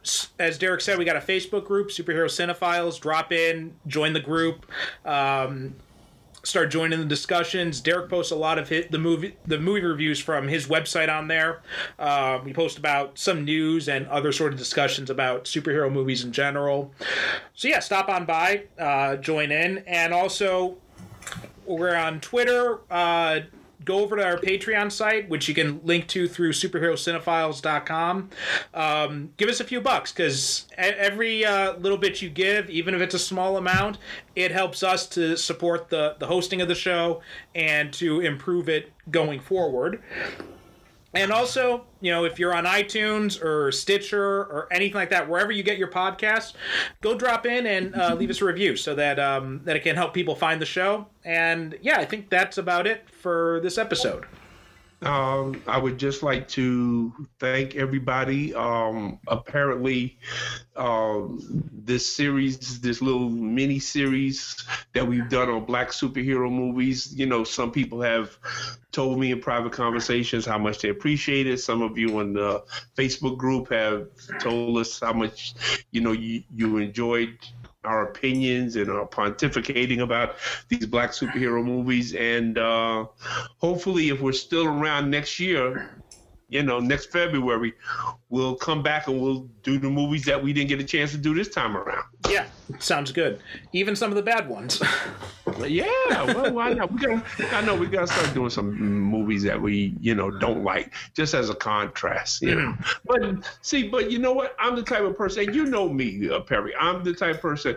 I like to encourage people to watch stuff that they're going to enjoy. I don't enjoy, going on and ripping a movie to shreds and talking about how much I hate it and everything like that. I would much rather steer people towards stuff that I think they're going to enjoy rather than rip apart something that, really, I don't know. I've listened to a lot of podcasts where they do that all the time. They just tear movies to shreds and everything like that. And I don't understand why, if you profess to love movies that much, you devote that much energy into telling people how much you hate this movie or that movie or this movie or that movie. Talk about the movies that you enjoy and that you think other people will enjoy. That's my thing. So, well, I mean, you look at a lot of the movies that we've talked about on this show. Like, a lot of them are movies that, people tear apart. Swamp Thing, the original Doctor Strange, Nick Fury, Agent of S.H.I.E.L.D., Meteor Man, which we did last episode. Like, we found a lot of good things to talk about in these movies. Oh, absolutely. Yeah. I mean, I wouldn't recommend movies to people because you know what? This is the way that I see it. And I always tell people like this when they talk about, especially when I'm talking to other writers about reviews. Mm-hmm. And they say that, people write reviews and they write these horrible reviews and they tore their books apart and they hated them and stuff like that. And they ask me, well, how do you deal with a bad review? And I said, well, I thank the person for writing it. Well, what do you mean you think you're from? Because you know why? Because they gave up time out of their life that they're never going to get back to read my book. Yeah. And I have to respect that. So if they think my book is shit and they tell me it's shit, I got to take that.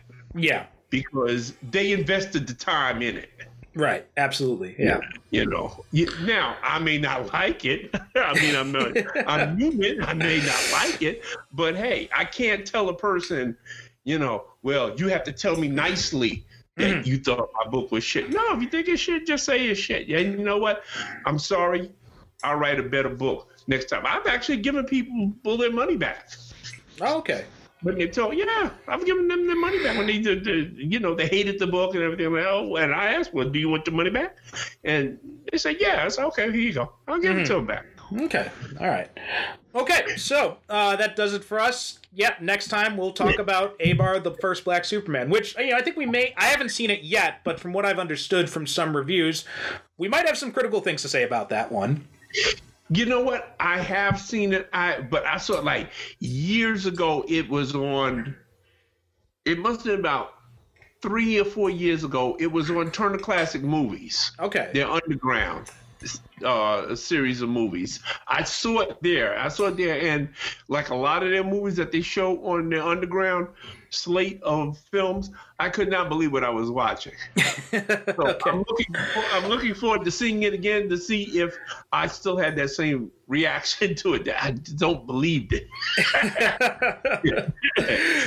All right, so that'll be fun to watch and talk about. Okay, that's all. Thanks so much for listening, and we'll be back next time. Okay, thank you, folks. Good night. God bless. You have been listening to the Superhero Cinephiles podcast. Follow us on Twitter and Instagram at SuperCinemaPod. Join our Facebook group by searching for Superhero Cinephiles, where you can interact with us and other superhero fans. If you'd like to support the show, you can become a regular supporter at Patreon or make a one-time donation through PayPal, both of which can be found at our website, superherocinephiles.com. If you buy or rent any movies through the Amazon links at our site, it helps support the show. Please be sure to rate and review us on Apple Podcasts or wherever you get your podcasts.